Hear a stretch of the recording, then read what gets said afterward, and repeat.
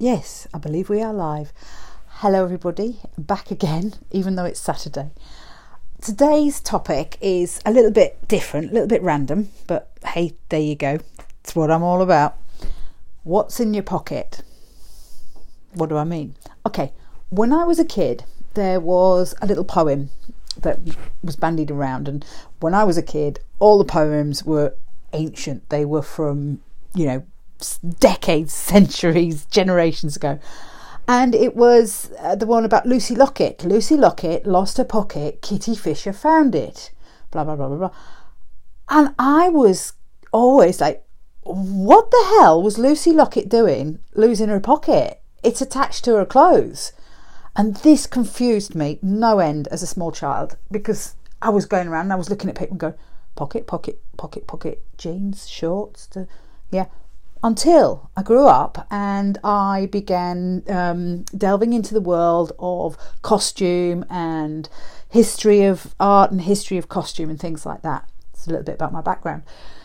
And then I realised that years gone by, sort of 1600s and back, people had, if you like, one pocket, and it was not attached to their clothes at all. It was like a little bag, a little bit like a drawstring bag, but without the drawstring at the top. So it would be pear-shaped, teardrop shape and flat at the top, with a little slit in the front for you to get your hand in and out. And then it had long strings, and these were tied to your body, sort of over your undergarments, but people didn't wear knickers in those days. So yeah, shock, newsflash, I know, knickers are actually a really modern concept. So you would tie this thing on, but then there would be holes in the seams of your copious skirts for you to access your pocket. So you had one pocket, more if you were rich and, could afford one.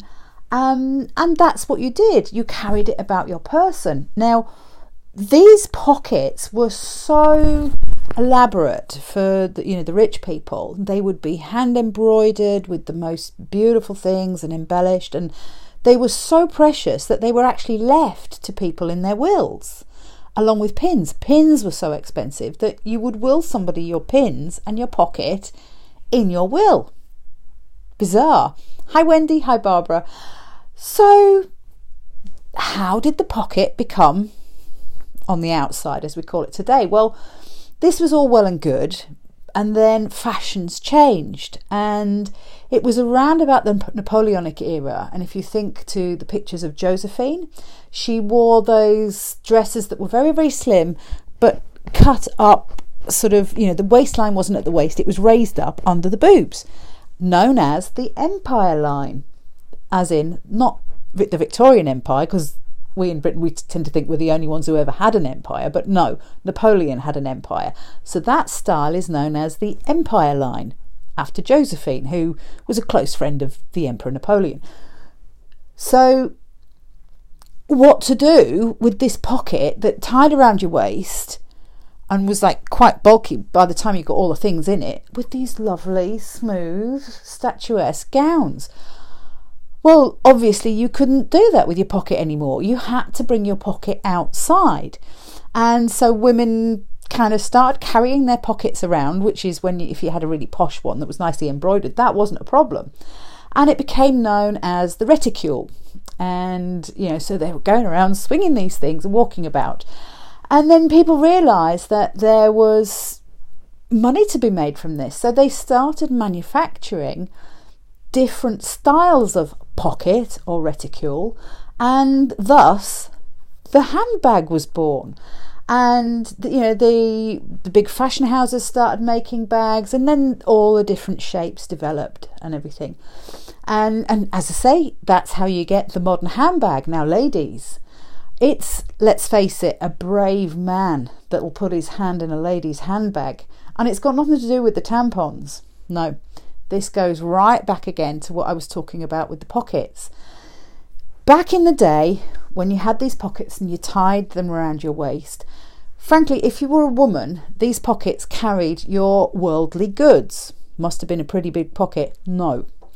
Because what I'm talking about is back in the day, women were not allowed to own anything.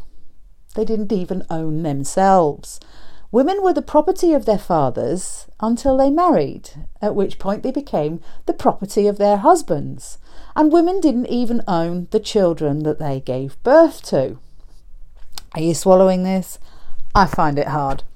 So, for instance, in your pocket, let's face it, in those days, there was a lot of infant mortality, and if a baby died and was buried, what the mother would do was keep a lock of hair from that child and wrap it up in a little hanky or a piece of paper, make a little envelope for it, and that would go in your pocket. And that was really, really precious. And, you know, quite often women were ridiculed by their husbands, like, why are you keeping that rubbish? You can hear the voice, can't you? But these things were precious. And also, if she had a little knife for maybe, you know, cutting into an apple or cutting an apple off a tree or, you know, whatever, if she did any sort of mending, so, you know, often poor people couldn't afford needles and thread, but, you know, say people slightly up the social scale could. I doubt if ladies of the town would carry their sewing supplies in their pocket, but I could be wrong, and there is a friend of mine I can ask about this. She'll put me right on it. I'll tag her in the comments and she can put me right. So, you know, any small thing that a woman owned would be precious because it would be all that she could own. And so that all went in the pocket. And this is why women guarded those pockets with their lives, because the things inside there was so precious, so precious. And so, you know, if a bloke accidentally, say the pocket's lying on the kitchen table and the bloke would accidentally reach out to just move it out of the way, no, it's, hey, it's not happening, mate. You know, you own everything, you own the clothes on my back, but you don't own my pocket or the contents thereof. So this has kind of gone into the psyche of women and eventually gone right down into the DNA of women. It's like, you know, hands off my handbag, matey. And this is why, as I say, men will not, it's a very brave man who will put his hand in a woman's handbag. So you can see sort of the psychological reference to them. So yeah, it's possibly why women have so many handbags. I mean, speak for yourself. I don't. I have loads of handbags. It's true, big ones, small ones, you know, everyday ones, pretty ones. Yeah, I have a lot of handbags. Perhaps this is where that came from. The idea of the connection to it and the ownership of the handbag. I don't know. Maybe it is. Maybe it isn't. And going back again to this era where women didn't own anything, not even, you know, not the clothes she wore, not even the children she bore. There's another saying, certainly in England, I don't know if it's permeated across other English-speaking countries, but there is a saying called the rule of thumb.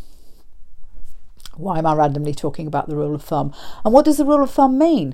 Well, when you say the rule of thumb, you're talking about something that's generally done. We do it like this. As a rule of thumb, I tend to, you know, so that's the expression and that's what we say, and we say it without thinking. But the rule of thumb comes from a law in England back in the day that said a man can beat his wife with a stick as long as it's no wider than the width of his thumb. I'm just going to leave that there for a minute because all my girlfriends are like, what? Yeah. And I don't actually know if that law's been repealed. Might still be there on the statute books. I don't know, and just forgotten about and covered in cobwebs. I don't actually know if that's been repealed. Maybe a little bit of investigation to go on there. So you can see how this kind of thing and this kind of society, and I mean, I'm not even going to, like today, I'll do it on another day, I'm not even going to go into, you know, the witch trials and the and everyone goes, oh, the witch trial. No, they happened. And it wasn't men that were burnt at the stake. It was women. Call them witches? No, they were women. That's a story for another day. So, A little bit of background, a little bit of history about handbags and your pockets and poor little Lucy Lockett who lost her pocket. I hope you liked the story, and I hope the sort of slightly political connotations that came with it, you know me, have enlightened you and made you think about things, because when this gets into the DNA and it's passed down from generation to generation to generation, even now, my husband won't go near my handbag. It's in there. It's in the DNA. So quite often we have things that are holding us back in our energy, that are stopping us moving forward in life, or for whatever reason, on whatever topic. And quite often it's not even our own shit that's holding us back. It's someone else's. So this is why I do energy work. Lottie, sweetheart, I miss you too. I really do. From the bottom of my heart, the bottom of my pocket, I miss you, Lottie. And your smile, your beautiful smile. So I'm getting so many hearts from Lottie now. That's made my day. That's made my Saturday. So what I'm saying, gals and guys, is that, the stuff that's holding you back, the stuff that's stopping you stepping into your absolutely full potential, the bit that's stopping you from truly reaching your magnificence, may not even be your own shit. So think about that. As you know, I'm here for matinees, bar mitzvahs and bat mitzvahs, weddings, and all other social occasions. Seriously, if you want to book me, if you want to just talk to me a little bit more about what happens in your energy, why these things are holding you back, get in touch. Even if you don't want to talk about energy, if you just want to reach out and get in touch with me, I'd really love that. Anyway, until the next time, back again tomorrow, and I apologise for being late. What happened was, after I did a talk about energy, was it yesterday or the day before? I got a phone call this morning from a lady in France, and then we came off that call and I was like, I've got loads of time before I go live. But no, somebody rang me from Germany, wants to be a client. What is the power of Facebook? Anyway, love you lots. Speak to you again soon. Take care. Bye.